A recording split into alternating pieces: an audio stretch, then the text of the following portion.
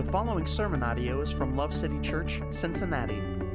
More audio and information about Love City Church can be found at www.mylovecitychurch.org. Turn with me, if you would, to 1 Peter chapter 1, and we're going to start in verse 13.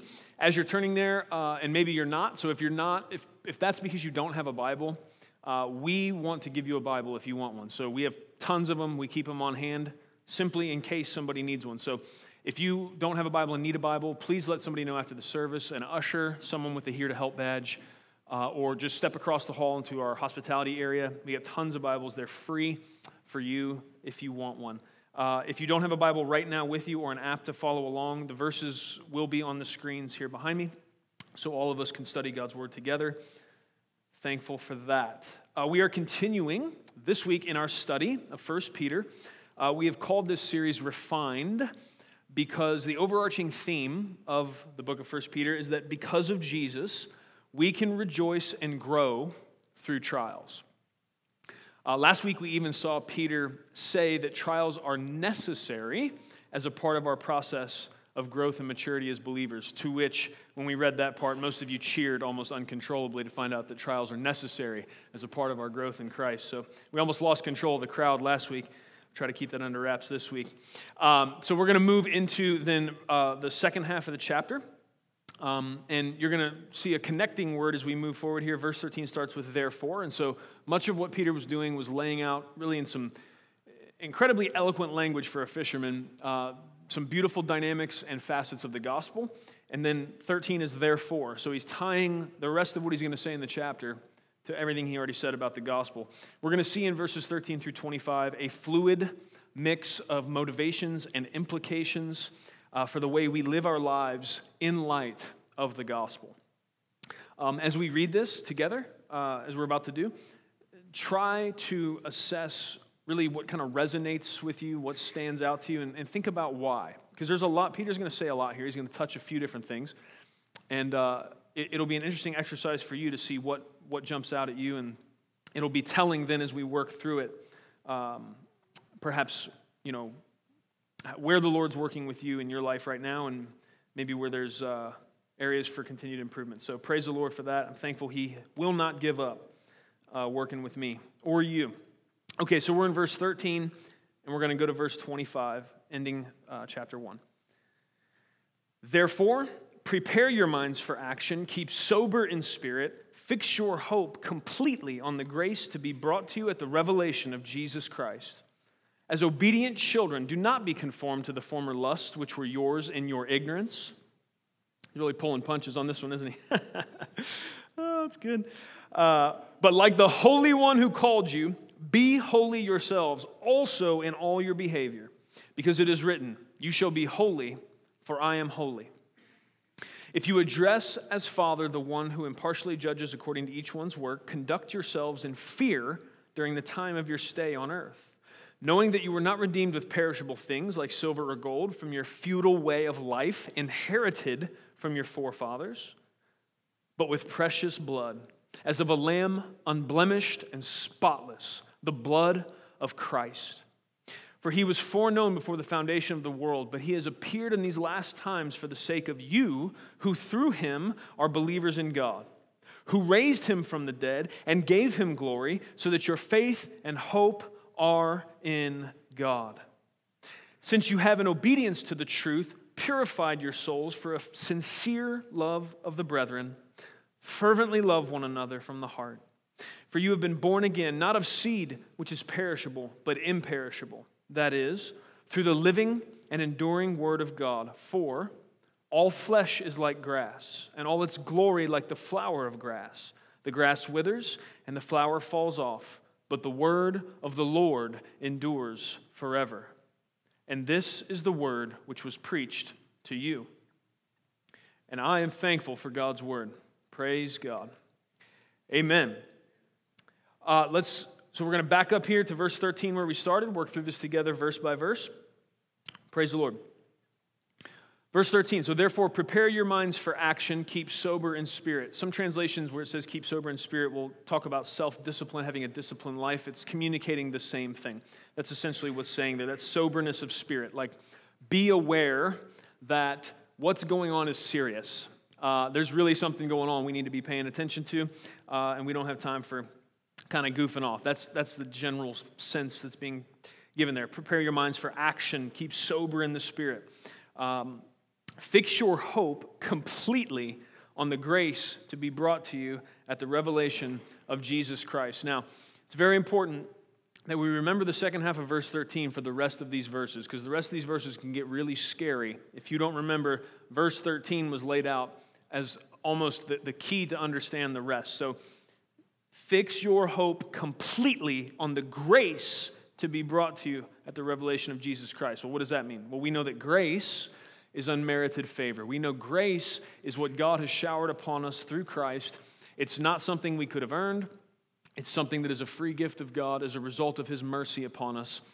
None of us have deserved grace. What we deserved was judgment and wrath. What we received instead because of Christ is grace. He lived the life we couldn't. He died the death we should have. And then He rose from the grave, conquering sin and death on our behalf forever. And God has made it so that by faith we are brought into that victory. That grace is what we need to completely put our hope in. And it's important because now He's going to start to lay some stuff on us. But if you don't have your hope completely in the grace of God, the rest of these verses are going to mess you up. And it has messed people up throughout church history. And we'll talk about that a little bit. So I think I see 13 through 16 kind of going together. So then he moves on. Remember, keep your hope completely on grace that comes through Jesus. Verse 14, as obedient children, do not be conformed to the former lust which were yours in your ignorance. Now, some of you may bristle up right at did he just call me ignorant? Well, he said at least you used to be ignorant. Now, I'll go ahead and raise my hand and say I still got days, right?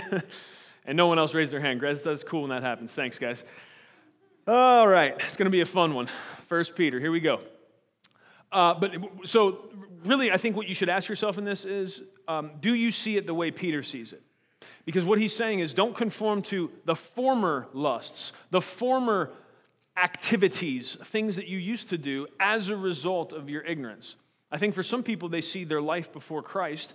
They see a lot of things they used to do.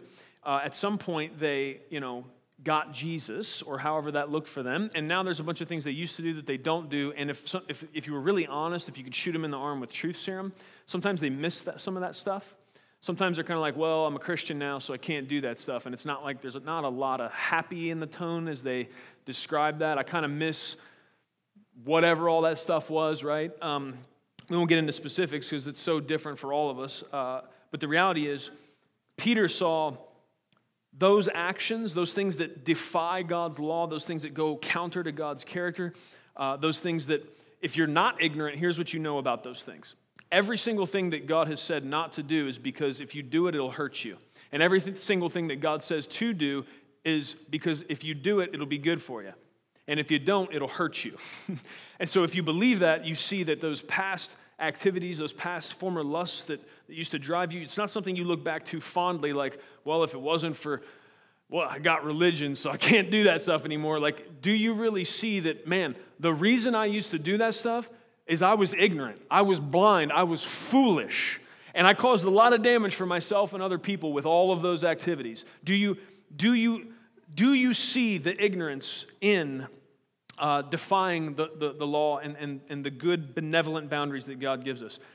That's what he's saying here. And don't be conformed to those things, those appetites that used to drive you. Set those things down, and instead of being sad about it that I can't do X, Y, and Z anymore, rejoice in God that you're not an ignorant fool that wants to.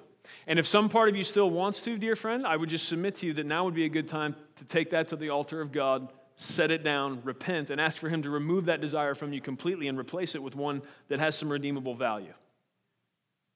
I heard there was one out there. I heard it. You guys are getting it. It's so encouraging. Amen. That was a good spot to say amen. Whoever got it, congratulations. I think upstairs they're handing out little coins for good behavior. I think I'm going to get some of those. Have them in my pocket. People amen at the right spot. I'll just throw them out there. Hallelujah. Positive reinforcement. Okay. 15. But like the Holy One who called you, be holy yourselves also in all your behavior, because it is written, you shall be holy, for I am holy. Okay. This is where I talked about, I told you there's some terrifying verses in here if you don't keep 13 in view. Okay. This is one of them. Okay. If you're paying attention, you're sweating a little bit. Okay. Because this verse says, it calls to us to be holy as God is holy. How we doing? Anybody nervous? I'm nervous. I know how to teach it. I studied it all, and I'm still nervous just reading it right now. Okay, first of all, we got to keep 13 in view. We fixed our hope completely on the grace that comes in Christ. And so the only chance we have in obeying any of this is through the help of Christ and His Holy Spirit. So that takes some of the weight off. Secondly, we need to work with the word holy a little bit. I most of my life thought of holy just as kind of it's just a word for God, and it kind of contains in it a lot of His character, His perfection, all these things. Holiness is zeroed in a little bit more than that, and it's the essence of it is really to be set apart. And so, it fits with the flow of thought here, right? He's saying, in your former ignorance, you used to conform to these lusts. Don't do that anymore. Like the Holy One who called you, be holy yourselves also in all your behavior. And so there's this idea that God is set apart. The Holy One. There was all these other gods, right, in antiquity, and God really is set apart. When people say, oh, all religions are the same, no, they're not. Not at all, because our God is not like Zeus that was, coming down off of Olympus and, having sex with mortal women, okay? We don't have that story. Our God is not like Ares that was around stirring up people trying to get everyone to kill each other because he had this incredible bloodlust, right? Our God is not like Aphrodite with, temples with the whole purpose of just worshiping sexuality. Our God is not like the Greek gods. Our God is not like Molech or Baal that was requiring child sacrifice of people. He's not the same. Our God is just, perfect, and He stands alone. He is set apart. And so what we're being encouraged to here is ourselves to be set apart. In what? In our behavior. So what does that mean? That means to some degree, in whatever cultural context we find ourselves, in whatever time frame we find ourselves, the Bible says in the book of Acts that God appoints the time and places where we live. Yes, so if you're here now, God meant it. It wasn't an accident. And so you got to figure out what it looks like for you to be set apart in the midst of the cultural context you live in now. What does it look like? How do you look different in the way you conduct yourself, in the way you speak, in your priorities, in the way you allocate time and resources? What are you set apart? Do you look different than your coworkers, than the other parents on the PTA thing, at the other students at the college? Is there something there that marks you and resonates from you, showing that you belong to God, and that also creates curiosity in others, which sparks the opportunity to share about the goodness of God? So that's what's being called to there. Again, anytime I'm being called to be as God is, I instantly realize I'm in serious trouble, and I instantly realize I'm inadequate, and so that makes me run back to verse 13 and understand that that's going to be a pursuit to be holy as God is holy. It's going to be something I'm submitting daily to God in prayer. It's going to be something I'm trusting that His grace is going to empower me to do. I'm going to need the help of His Holy Spirit, and there's going to be days I'm going to get it wrong, and then what I'm supposed to do is to repent, ask for God to help me, to go from there, mercies new each morning, and try to get it right that day. Praise God, that's the way He works with us. That it's not leniency like in a bad parent way, like, well, I just don't want to. I just don't have the energy to punish him. He's got this incredible depth and understanding of the frailty of our nature, and He has set things up in such a way that He can call us to this incredibly high bar of being holy like He is holy, and yet not leave us devastated because we fail at it. Right? There's hope because of the grace that comes through Christ. Amen. So why are these verses sometimes problematic? Well, if the Christian life, and it is compared throughout the Scriptures to a race, isn't it? If the Christian life is a race, we are ever plagued with the tendency for overcorrection. And most of the time when I think of the Bible calling the Christian life a race, I think of a running race, probably just because I'm assuming in that context that's what they were thinking of. And that's fine, but think of it for a second. If it was And honestly, life sometimes doesn't seem like a running race. It seems like I'm driving at an incredible rate of speed and I can barely keep up. So I don't know if you can relate to that, but think of it, say we're in a driving race. We are ever plagued with the tendency for overcorrection.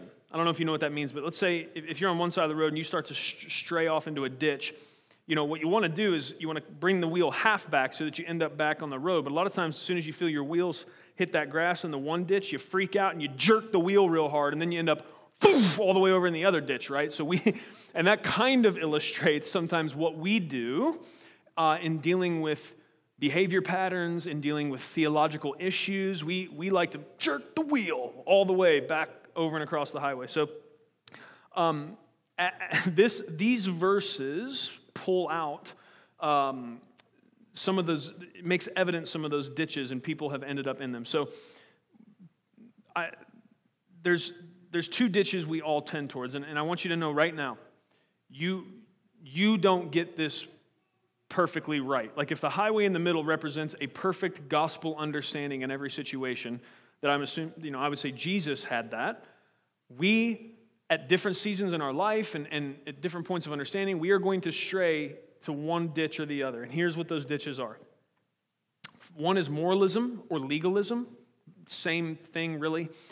And people that struggle toward a moralistic or legalistic framework for understanding how to relate to God and others, they really, really like verses 14, 15, and 16. Do you understand why? Here, let's read them again.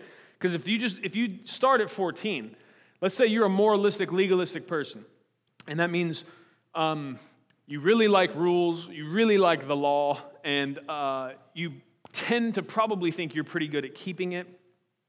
You're going to really like to start at verse 14 and say, as obedient children, do not be conformed to the former lusts which were yours in your ignorance, but like the Holy One who called you, be holy yourselves, also in all your behavior, because it is written, you shall be holy, for I am holy. Moralists, legalists, they really like those verses. They skip 13, typically, and they don't balance that in, right? So that's one ditch, moralism and legalism. The other side of the ditch, or you could call it relativism, kind of like anything goes. There's a more historical theological term I'll give you. I don't care if you remember it. It's antinomianism, okay, or being an antinomian. And what does that mean? That means essentially you don't think the law matters a whole lot. You don't really think, you really like grace scriptures. Yay, grace, woo, because of grace. It doesn't really matter what I do. Yay, you know what I mean? We're popping confetti all the time. Doesn't matter. And so you understand what I'm talking about? You jerk the wheel one way or the other. These folks really like verse 13 because it says, fix your hope completely on the grace to be brought to you at the revelation of Jesus Christ. And so the problem is, depending on what ditch you're on, you'll prefer one verse or the other. You'll not read one verse or the other, right? You'll have one on your fridge, but antinomians will have verse 13 on their fridge and just forget 14 through 16 like it doesn't even exist. And then somebody that's a moralist legalist will have 14 through 16, man, they'll have that memorized and they'll be beating everybody with it. Most of the time except themselves, but they got that on lock. Here's the problem with moralism and relativism or antinomianism and legalism. Here's why it's an issue. Here's why it's something we got to look out for. Here's why you need to be aware that right now, in this moment, you tend towards one or the other. So do I. Every single one of us, we tend towards one ditch or the other. It takes the help of the Holy Spirit sometimes to understand which side we're on. But we want to work by the power of the Spirit to be at that gospel center as much as possible. Here's the problem with those two ditches. First of all, we need both of these. We need all these verses. We need 13 and we need 14 through 16. That's why they're in there, okay? That's the first issue. We can't be reductionistic in the way we look at the scriptures.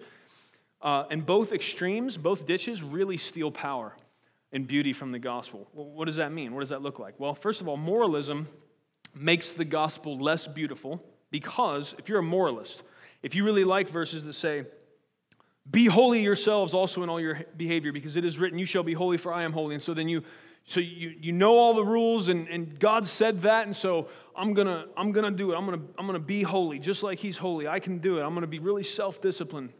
If that's the way you look at it, moralism makes the gospel less beautiful because you don't think you need it. You can really convince yourself that you can do this thing. You can follow the rules good enough to be holy like God is holy. People can be diluted in that way. And here's the problem, though. Long term, you end up broken one of two ways. A moralist every single time. And oftentimes moralists are religious, but they don't always have to be.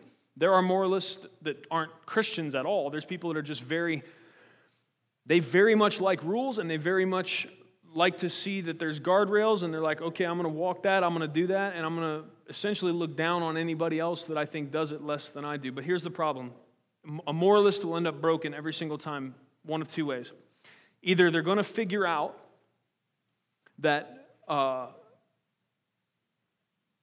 they can't actually keep up with the rules, even their own standard. They're gonna end up broken because they're gonna realize, I don't even keep the standard that I don't make it. And so if that was your salvation, right? If that was the grid you were using to find self-worth and have an identity, is that I'm a good rule keeper. Once you realize you can't, you end up broken, and the gospel is nowhere to be found. Or even maybe worse than that, you end up broken because you think you can. You actually are at the point where you think you've got it. You're holy like God is holy. And you get to strut around and tell everyone else how they're not holy like God is holy. And there were some guys like that in the Bible. They wore long robes and tall hats, and Jesus had some words for them. Go check that out for yourself. It's a fun study. So moralism steals power from the gospel. The antinomian side, or the relativist side, also steals power from the gospel. Because, first of all, it robs us of the internal and external witness of the transforming power of grace through the gospel. What does that mean? If you buy into this message that is preached, that because of grace, you don't need to have any concern for God's law, you don't need to have any concern for God's standards, you don't need to care. Basically, they would just ignore or explain away what Peter does in verses 14 through 16. This call to care about how you conduct yourself in light of the grace of God and the beauty of the gospel. And when you do that, when you buy into that, when it's just kind of anything goes, doesn't matter, there's no conviction, what happens is the internal witness you have of how beautiful the gospel is, how I talked about earlier, that God in His mercy is there, willing to receive your repentance and deal with you in your frailty. If you don't think there are any rules or nothing really matters, then you're never going to have a conviction. You're never going to realize you need the help of grace and the gospel on a daily, hourly, by-the-minute basis for most of us, right? It's not there. You don't see that. And so it robs power from the gospel that way. And of course, the external witness as well, right? You have no story to tell of how God's grace has helped you and changed you. You're kind of just happy-go-lucky. Rules don't matter. Grace means God loves everybody, no matter what, in every circumstance. And it doesn't matter how we conduct ourselves. And so those are two ditches. How do people end up as an antinomian or as a relativist? Well, a lot of times they had legalistic or moralistic parents, or they went to a very legalistic or moralistic church, and so they got to the point where they could make a decision, and they grabbed that steering wheel and went woof, way over to the other ditch, and I'm going to roll over here. How do people end up as legalist moralists? Typically, they're raised in an environment or situation where there are no rules, and they see the absolute carnage that comes from having no restriction upon your life, no care for the laws or the character of God. And so they jerk the wheel all the way over. Like, I'm not going to do that. I've seen that path, how that goes. So I'm going to go over here, and I'm going to be rigid and strict. And both of those are overcorrections. You can think of it as a wheel on a highway. I'm a hillbilly, so cars, whatever. You think of it as a pendulum swinging one way or the other. We overcorrect all the time. Question here, friend. So we're all saying, yeah, people do that. No, I'm saying you do that. You've overcorrected somehow right now. And so I'm asking you to, at some point in this service, now's fine, submit to God, Lord, help me see. Where are my blind spots? And which ditch is my front tire in? And help me find that gospel center. Praise God. I hope that's helpful. It's helpful for me. I just want to say that verses 14 through 16 utterly terrify me without verse 13. And that's why we read the Bible in context. Because if I am not fixing my hope completely on the grace to be brought to me at the revelation of Jesus Christ, if if I'm not completely, not just partially, it's not a mix of, well, God's grace is there, if maybe I don't make it, but I've got a pretty good shot to make it, because right? No. My hope is completely placed in, predicated upon King Jesus, His gospel, and His grace. If I have that verse, I can move into and see this high bar set by Peter as something beautiful. That as obedient children, I don't want to be conformed to the former lusts that were because of my ignorance. And I know by God's help I can do that. I don't have to be a slave to the things I used to be a slave to. I don't have to get my feet entangled in the traps that I used to. Because I was dumber than I used to be dumber than I am now, and that's because God has helped me. I haven't necessarily, my IQ hasn't raised, but my spiritual discernment by the grace of God has gotten better, and I can see traps when they're coming, and the Spirit of God helps me. I hope He's helping you. I can look at this call that you shall be holy, for I am holy. I can look at this idea that my character should reflect the character of God and not just shrink down into a puddle, which if without the grace of God, that would be my response. And if you don't have the grace of God and that's not your response to that verse, you're not paying attention, or you just don't know what it means, flat out. You understand what I'm talking about? Be holy like God is holy. If you don't understand grace and you don't understand that God is going to help you with that, and that His power is a part of the paradigm of how that can even be possible, you're either not self-aware or you don't understand what God's holiness means or something, because that should shake you down to your skeleton if you don't understand the grace of God. Thankfully, we do, and our understanding of that is increasing as we walk forward in faith by the help of Christ. So I'm thankful for all of that. I hope you are too. Let's look at verse 17 together. So he lays all that out. He sets our eyes, first of all, you fix your hope completely on the grace that is a result of what Jesus Christ has done. He calls us to holiness as a result of God's holiness. Then verse 17, I told you this is going to be a fluid mix of motivations and implications. So he's kind of moving back and forth between, if this is true, then this should be true.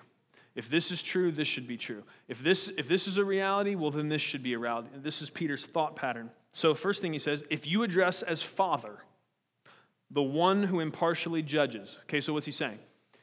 If you come to God and presume to call Him Father, which I think we joyfully do, those of us who have received the good news of the gospel, we know that we've been grafted in, adopted in as sons and daughters. This is something we rejoice in probably weekly because it's amazing that God could treat us and adopt us as His children as opposed to casting us away, which is clearly what we deserve.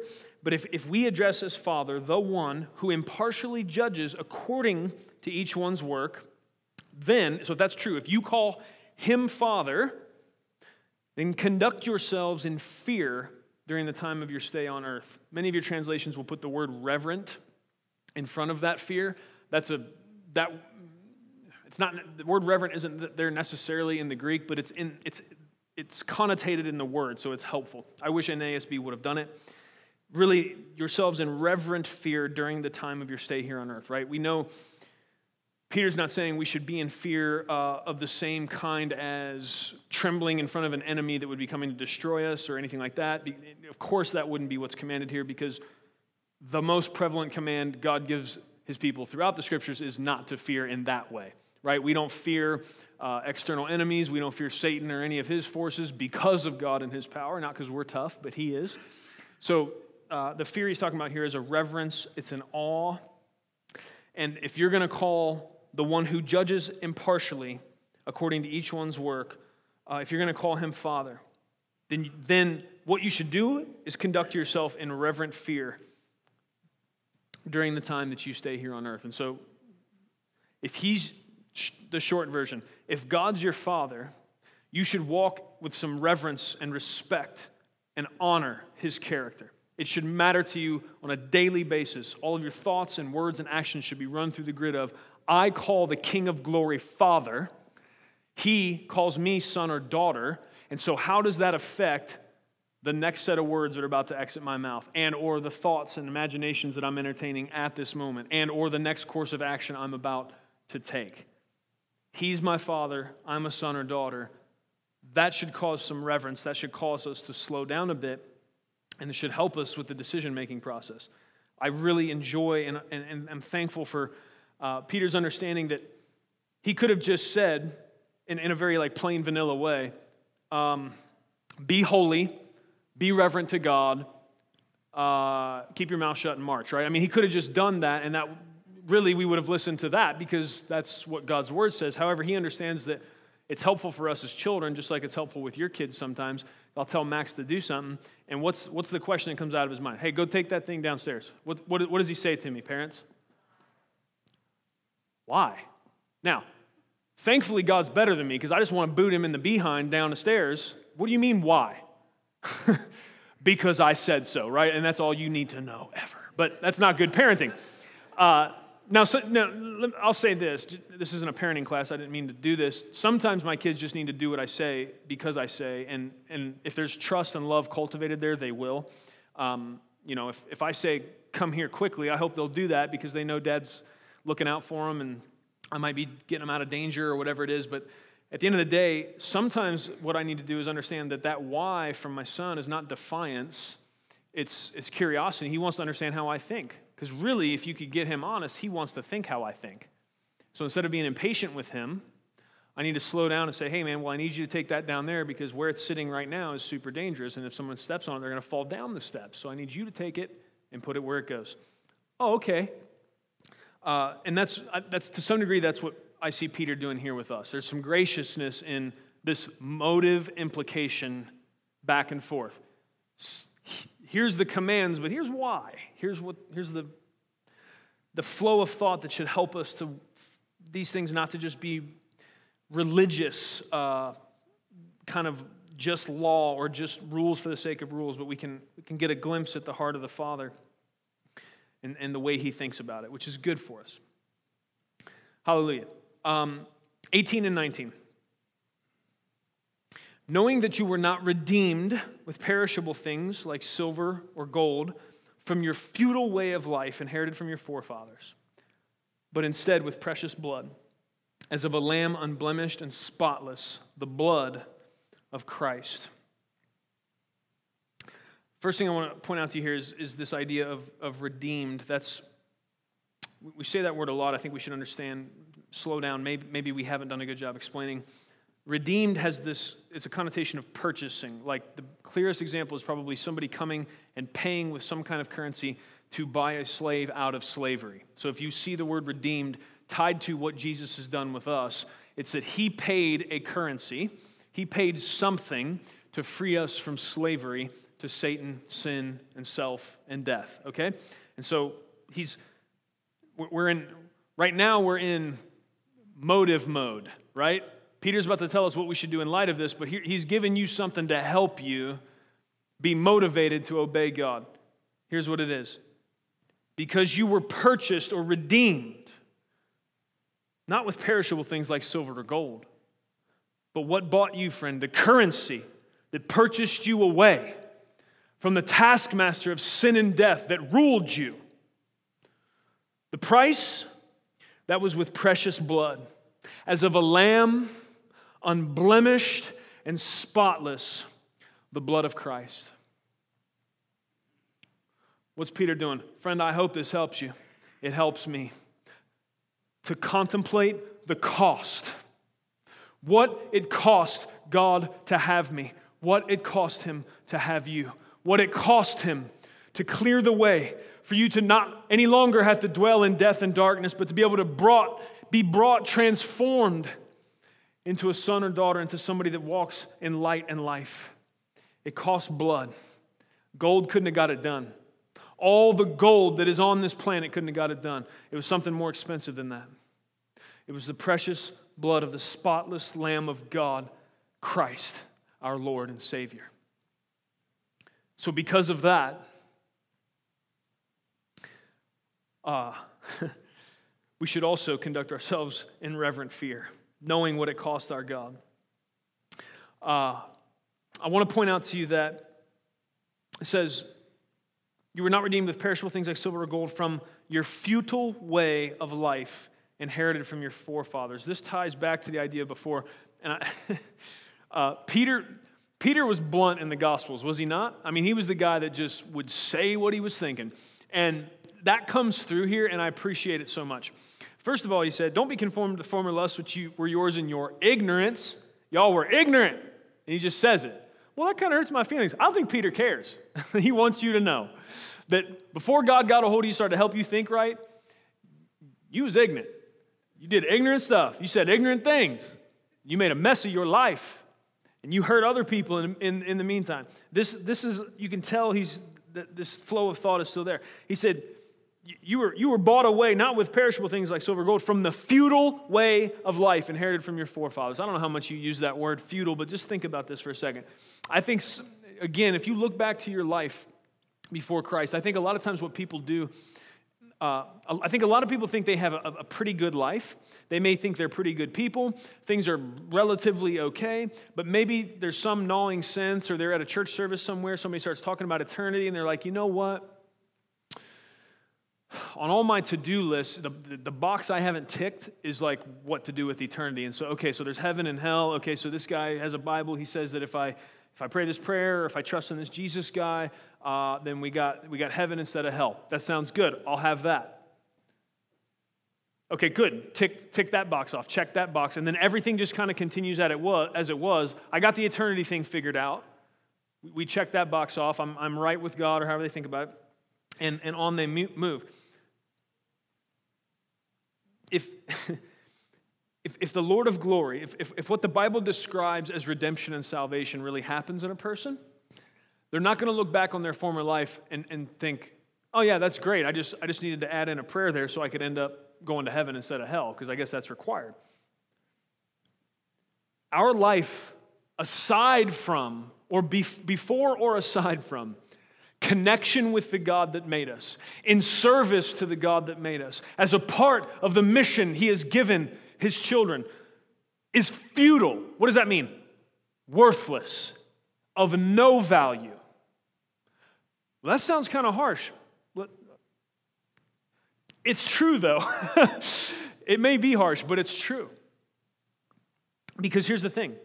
To illustrate futility, just any of you ever been hiking or driving, or in some way you've gotten lost, and so you're trying to find your way.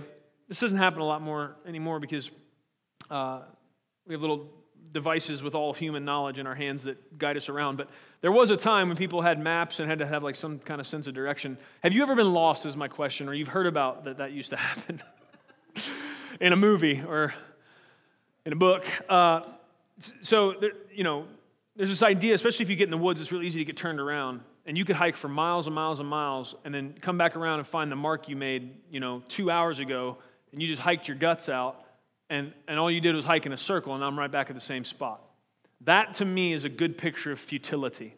And here's what Peter says. Your life before being redeemed with the perfect blood of Christ was that, an endless marching trip in a circle with no real purpose, no real accomplishment.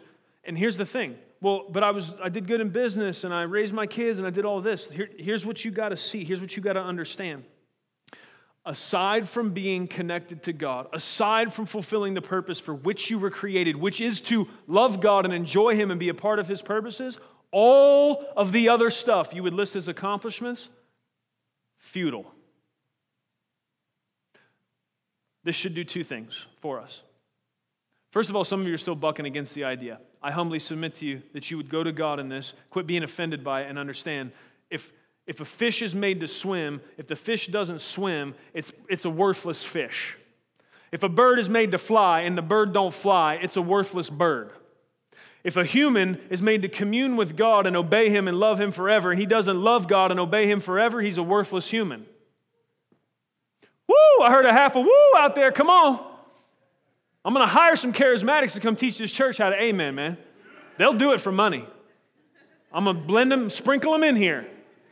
It's okay, man. If you feel a woo, go ahead. Because that was a woo moment. Because it's true. It's true. Don't be offended by it. Understand that a human outside of connection to the God that made them, their life is futile.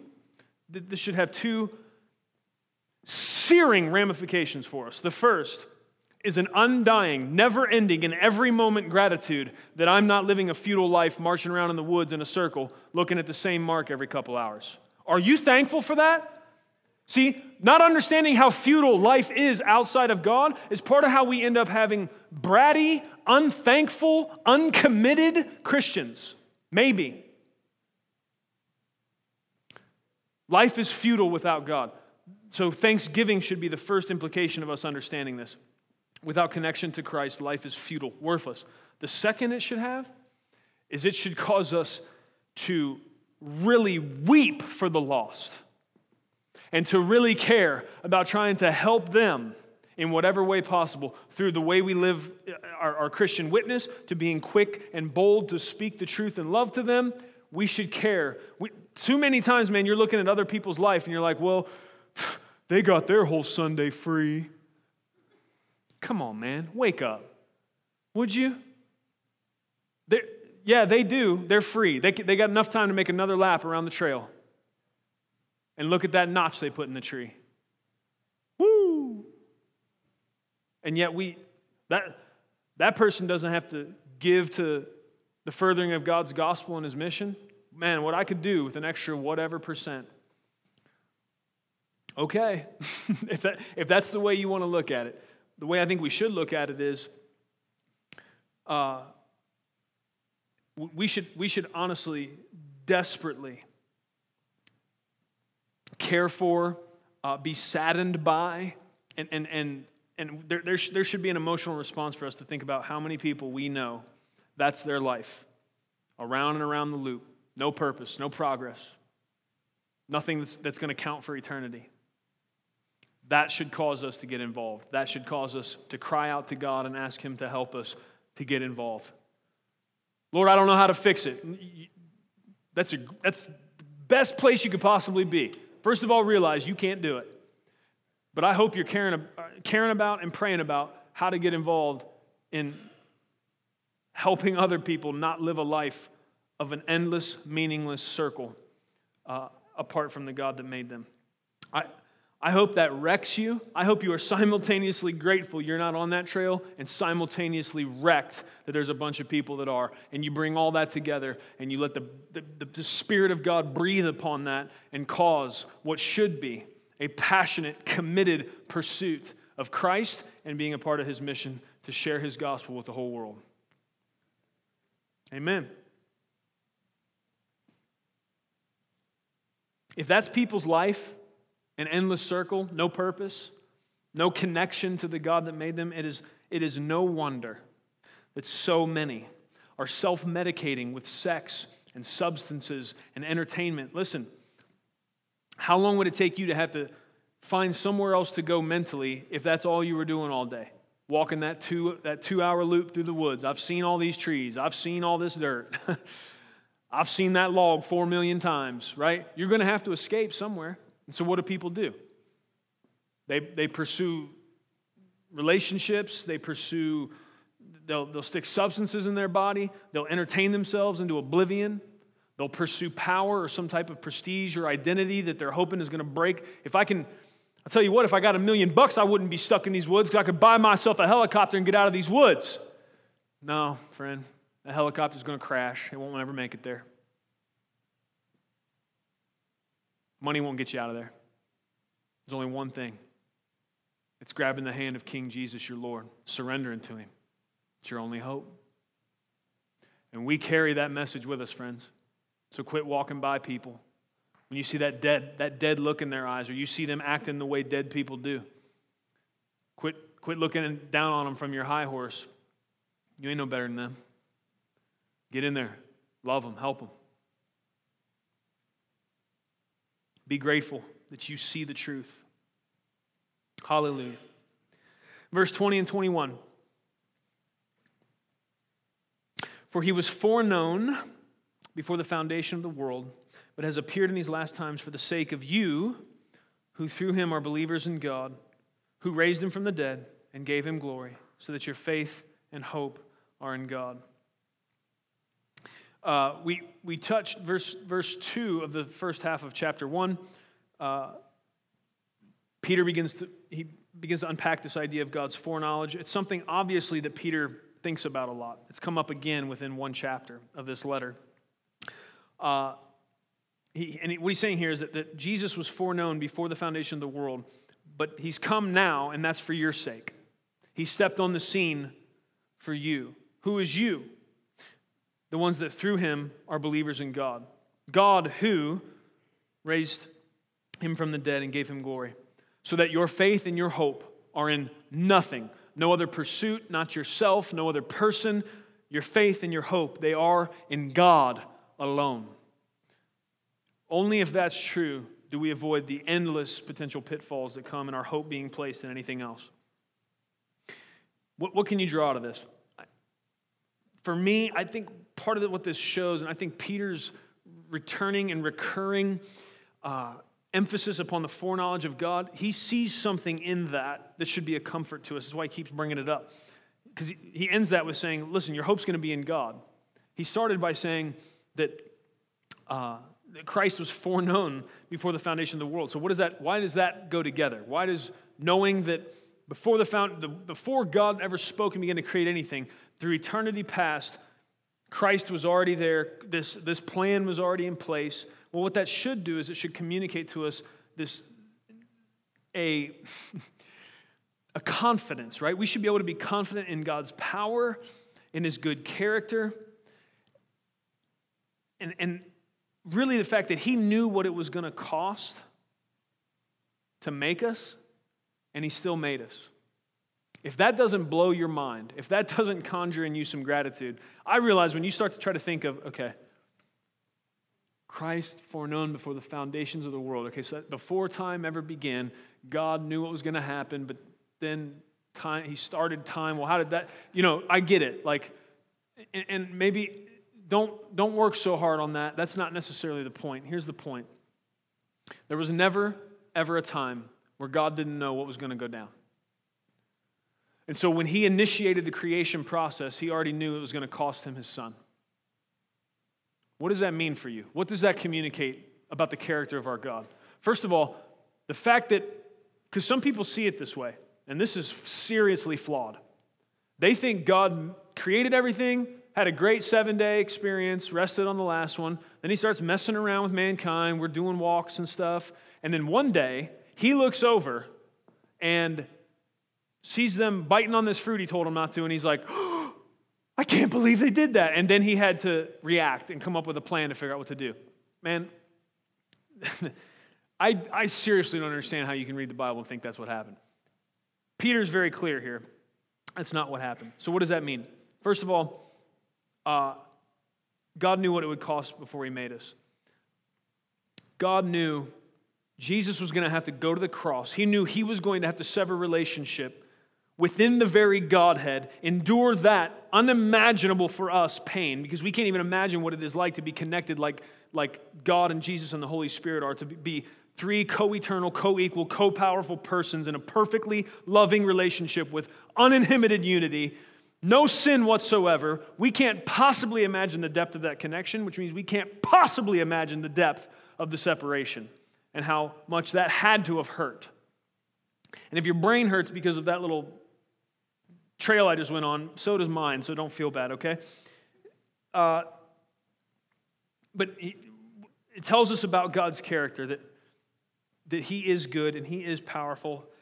And honestly, I just want to say it this way, because my first reaction is to be defensive when I hear stuff like this, and I got to get better at not being. And I need God's grace to help me with that, because I'll hear people say, or I'll read stuff online. Somebody will say, yeah, well, I'll believe in God, or I'll worship God when he quits giving kids bone cancer, and stuff like that, right? Just things along that line. Oh yeah, your God's real good. Well, look at this kid with bone cancer. And what are they saying? They probably don't know a kid with bone cancer. They're thinking of the worst possible example they can think of, which is a kid with bone cancer, and I agree, it's terrible. It's terrible. It's terrible that it happens. It's the worst. However, the only way you can blame God for pediatric bone cancer is by missing what Peter's saying right here. It's the only way you can do it. And I'm gonna try to give you an example to illustrate that. I made a big statement, so let me see if I can back it up. Imagine with me that you go on a mission trip with 10 people, okay? So you guys all saddle up, you got your bags, hit the airline, there you go, down to South America somewhere. And one of the people on the mission trip, there's 8 others, there's you, and then the person you love more than anybody else in the world is with you on this mission trip, okay? Get your mind there with me. Put yourself there, all right? You guys travel down. You go to a village deep in the Amazon. You go down there to love and help people. And you roll up to this village, and you meet the chief of the village. He comes out to greet you. And you, not knowing the customs, or maybe you didn't listen to the debrief or whatever, you lock eyes with the chief, not knowing that that's going to offend him deeply in his culture, and that's a no-no. You do not look directly at the chief, and you offend him. And so immediately, he says something that you can't tell what it is. The villagers tie you all up, and then they pull you off, and they tell you they're going to either kill the person that you love the most that's there with you. Maybe you had matching handkerchiefs, so they know you're together. So they put a spear to that person, and then they put a spear to everyone else's neck, and here's what they're saying. You offended the chief, you're about to pay. Here's what's going to happen. We're going to kill this person you love the most, or we're going to kill all the rest of the people. And you're going to have to make a choice. Now, some of you are struggling to keep up the story. Some of you tracked off on me. Some of you have emotionally put yourself in this situation. You understand I've described for you potentially the most difficult situation you could possibly get put in. Because you got 8 other people with a spear to their neck, the person you love more than anybody with a spear to their neck, and you got to pick, because they're going to kill somebody, because you stared at the chief in the eyes. So here's my question. What do you do? What would you do? Now, all the dudes in here that are like me and like, I'd fight my way out. Oh, that's not an option, okay? I see you in the back, Mr. Pointer. Yes. Yeah. No, I'm not even going to go down that road. You don't have that option, man. You're tied up with jungle vines. You're stuck. They got you. You got to make the choice. Why did I put you in that position emotionally? I want you to think about, I want you to really emotionally grapple with how difficult that decision would be, either way. You got to pick one. So let's say you do what probably seems like the right thing, preserving the most human lives, and you choose for them to kill the person you love more than anybody. Boom. They fall down to the dirt. How hard was that whole scenario, like emotionally? Was that a tough day? Or let's say you can't do it. You're looking in the eyes of the person you love more than anybody else, and you're like, you know what? Feels wrong, but kill all them. Was that an easy day? Pretty emotionally taxing? Friends, our God experienced this anguish, and He chose us. It was either, before the foundations of the world, before He chose to create us, it was either put Jesus on the cross and let Him bleed and die, murdered by His own creation, or it was never have all of you for eternity. He chose. But don't you dare try to tell me it was easy. Don't you dare try to tell me He's not a good God with a good loving character. And don't you dare try to tell me that God is running around sprinkling pediatric cancer on kids. He's a good God and He's a loving God. And every single kid with bone cancer, you think it bothers you? The kids get bone cancer? It bothers me. I hope it bothers you. I hope it tears you up to know that little children suffer that way. You think that bothers you?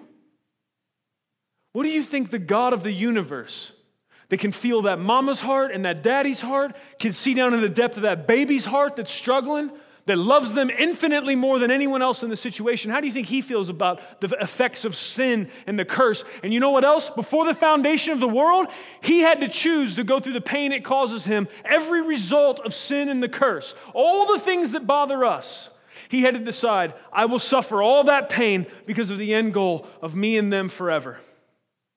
And a part of the price He paid, the biggest part, is that His own Son had to be slain upon a wooden cross.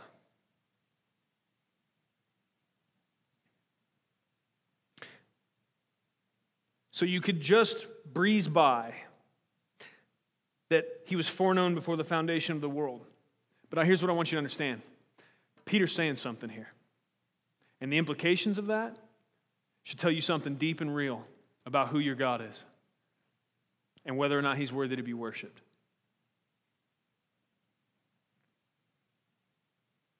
Amen. Verse 22. Since you have in obedience to the truth purified your souls for a sincere love of the brethren, fervently love one another from the heart.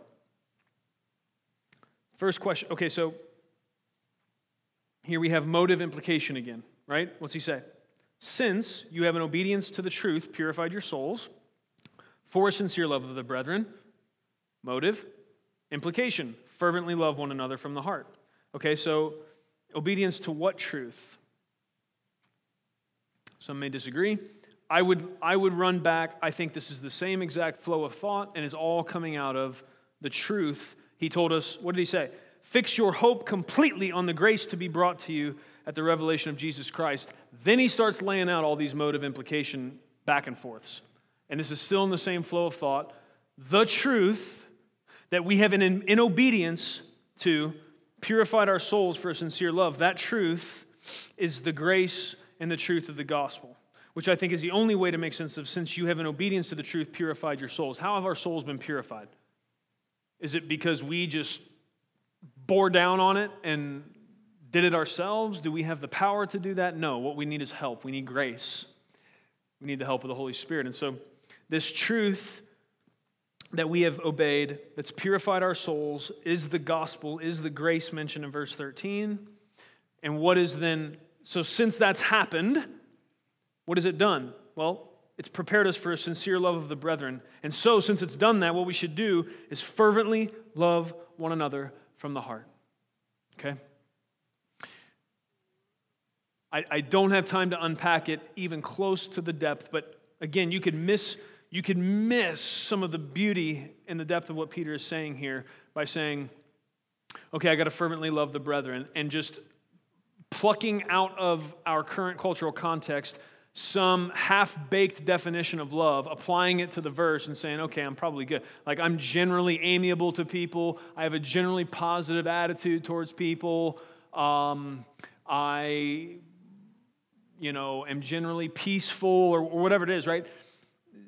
Just quickly, if we're going to fervently love people based on the way that God defines love in the Scriptures, 1 John 3:16 says that by this we know love, that he, that being Jesus, laid his life down for us, and so we also ought to lay down our lives for the brethren. That's right.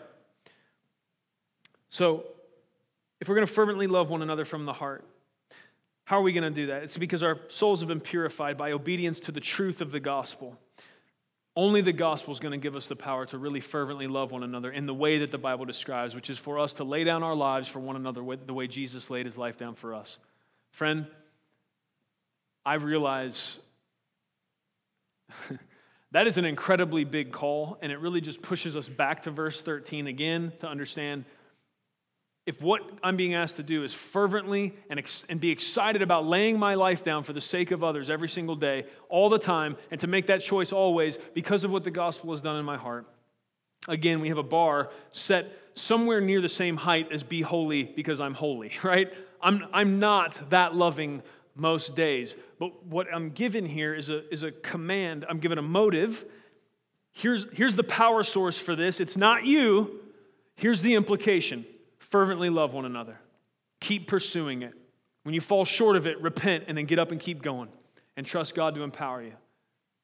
Continue to look at how Jesus has loved us and let that be reflected in your life and let it flow from you in your relationships with other people. We could just hang out there for weeks, but we're not gonna. So keep thinking about it by the grace of God. Okay, we'll keep going. I got to get away from it, or else you guys will starve in your seats. So let's take 23 through 25 together. For you have been born again, not of seed which is perishable, but imperishable. That is, through the living and enduring word of God. For all flesh is like grass, and all its glory like the flower of grass. The grass withers, and the flower falls off, but the word of the Lord endures forever. And this is the word that was preached to you. Okay? What do we see here? First of all, I hope everyone knows this. If you don't, I shouldn't have said it that way. If you're new to the Bible, sometimes what happens is when you see words all capitalized like this, maybe not every Bible does it, but mine does. And what that is, every time you see that, that's quoting verses from somewhere else. And here specifically, what's being quoted is Isaiah chapter 40. So Peter, in making this appeal, put all of your hope in the grace of God. Be holy as God is holy. Think about the fact that you were bought with the blood of Christ. Live in light of all of these things, right? Think about the fact that God knew everything it was going to cost, that Jesus was foreknown before the foundations of the world. All of these things. And then he comes to this, love one another fervently, right? And he says, because you're going to be able to do all that because you've been born again, not of seed which is perishable, not of some half-baked thing. This isn't going to get running and going and stop. This is an imperishable seed. It's the living and enduring word of God. And then he quotes Isaiah here, who says, "Look, listen, man, flesh is like grass. It grow a little bit, the sun will scorch it, it's dead. You can't count on it. But the word, in contrast to that, the word of the Lord endures forever." What does that mean for us, friends? It means you can throw yourself into the mission of loving God, loving people, and making disciples with the utmost confidence that God's not going to change his mind about it. He's not going to up and quit. This isn't like in the early 2000s when a bunch of people moved out to California because these companies were starting up in this place called Silicon Valley, and there was billions of dollars being made, and everybody was jumping in, and people were buying stock in it. It's like, yay! Everyone's going to prosper forever because of technology. It's going to be awesome. And then like a year later, that bubble popped, and a bunch of people jumped out of windows because they threw all of themselves into this dream of whatever it looked like for them. When Yahoo pops, I'm getting a yacht, whatever that was. They threw their whole heart, soul, and identity into this thing, and it failed them, man. It was perishable. Here's what's being encouraged, because Peter understands what he's saying, whether we do or not. He is laying out some incredibly powerful motives and then some really deep implications, and he's hammering us with them, and he understands what he's laying on us, and he ends this treatise by saying, listen to me, I understand, I'm asking for all of your life.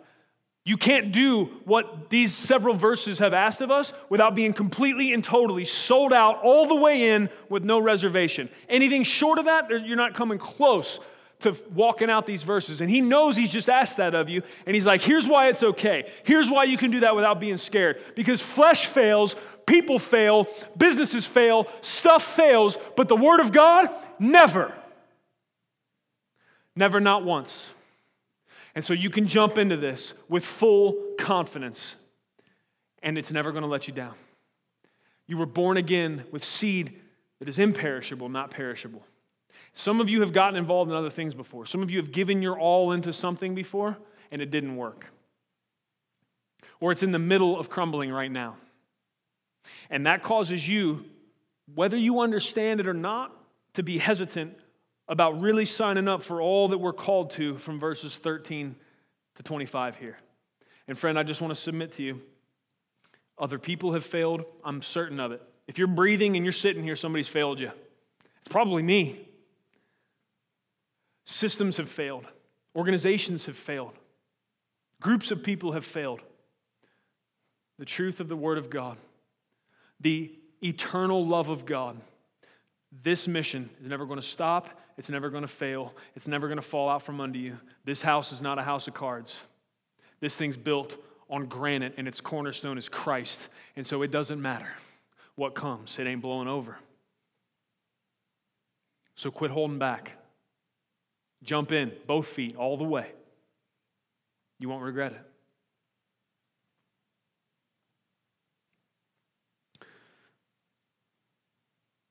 On this idea of the Word of God enduring forever, there's a guy by the name of Bernard Ram.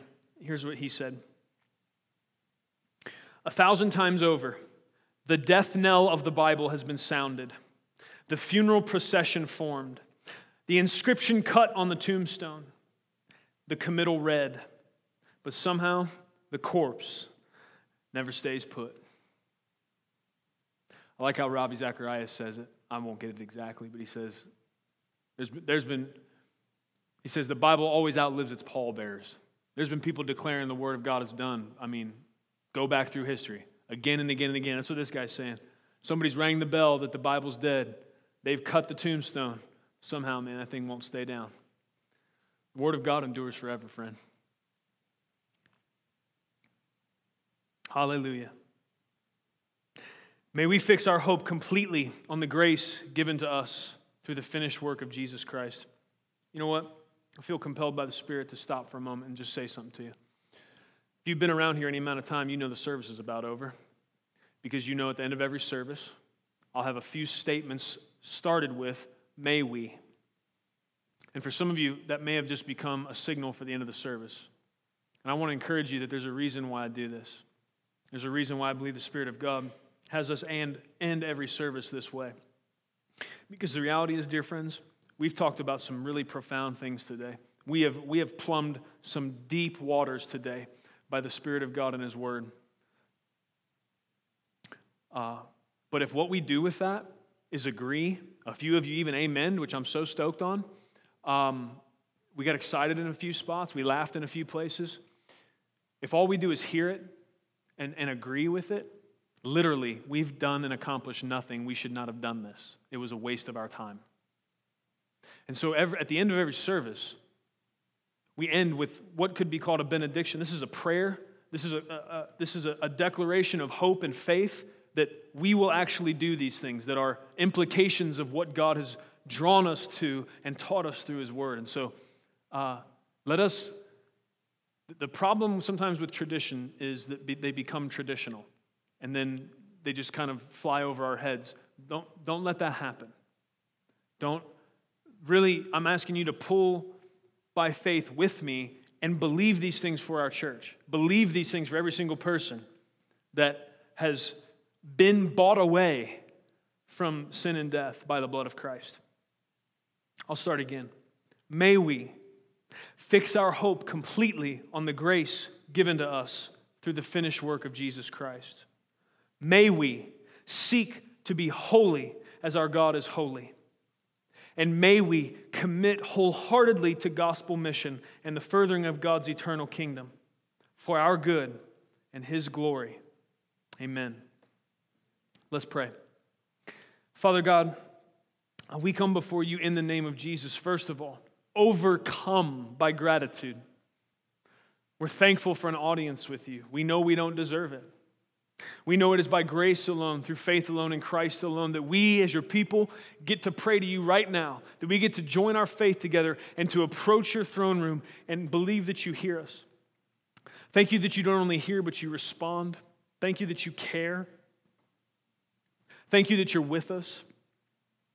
Lord, we are exceedingly grateful for the truth of your word that we've journeyed together through tonight. Thank you, God, for the life-changing and the heart and mind transforming power of your word, your enduring, never-failing word. We are thankful for it, Lord. We ask you to help us, God, as it pertains to every single thing. Not just rising to the challenges that were given us today through the apostle, but in everyday life, God, may we totally, completely, and only focus our hope in the grace that comes through Jesus Christ. Because, Lord, if we are self-aware and if we are honest, we need grace. We need your help. Not just to do these big Bible calls that we see here, but to raise our kids, to be good spouses, to do good at our jobs and not end up scorning our bosses, and to be faithful in every arena, to do good at anything, Lord. We sincerely and genuinely need your help because we are prone to thoughts that are not like yours, and we're prone to dissatisfaction and ingratitude all over the place, God. And Lord, we need to keep in mind that without your grace, literally death and hell was what we could expect. And so whatever we get aside from that is something worth shouting your praises about. Dear God, help us to care about holiness. Let us never be foolish enough to think that that's how we're going to gain your love or affection. But Lord, let us take seriously this command that by your grace and by the help of your Spirit, that we would seek to be holy as you are holy, that we would not set the benchmark at some other person we know. Either way, down or up from us in behavior, Lord, but may we let the mark of our behavior and conduct be you. May we sincerely desire for our lives and our words, God, even our thoughts, because that affects our lives and our words, may they really reflect your holiness. We need your help for that, Master. Lord, may we never, ever, ever treat as a common thing the blood of Christ. May we never, ever begin to feel like we somehow deserve to be purchased with the precious currency of the blood of the spotless Lamb. God, may we never think that that's a common thing. And may that affect the passion with which we serve you, the tenacity with which we love and serve others. Lord, may we be thankful for the price you were willing to pay for us forever. Lord, help us to not hold back. Help us to trust your enduring word. Lord Jesus, I'm thankful that you didn't put one foot in and then back away. You committed to the plan. You went all the way to death. Lord, may I follow you in that. Help me go all the way. I won't do it without you. I need your help. Lord, I need your Spirit to help quell my fears and insecurities by the day, but God, I know that you will. Lord Jesus, you saddled upon your people the mission of loving you and loving others and preaching the gospel and making disciples. But you said you'd be with us, and so Lord, we thank you for that. We declare our need for your presence and the help of your Spirit. And Lord, we celebrate the fact that you are faithful and that you've called us, that we get to be a part. We love you and we worship you. In Jesus' name, amen. Thank you for listening to audio from Love City Church, located in Cincinnati, Ohio. Feel free to make copies of this message to give to others, but please do not charge for those copies or alter the content in any way without permission. To give or find out more about Love City Church, visit www.mylovecitychurch.org.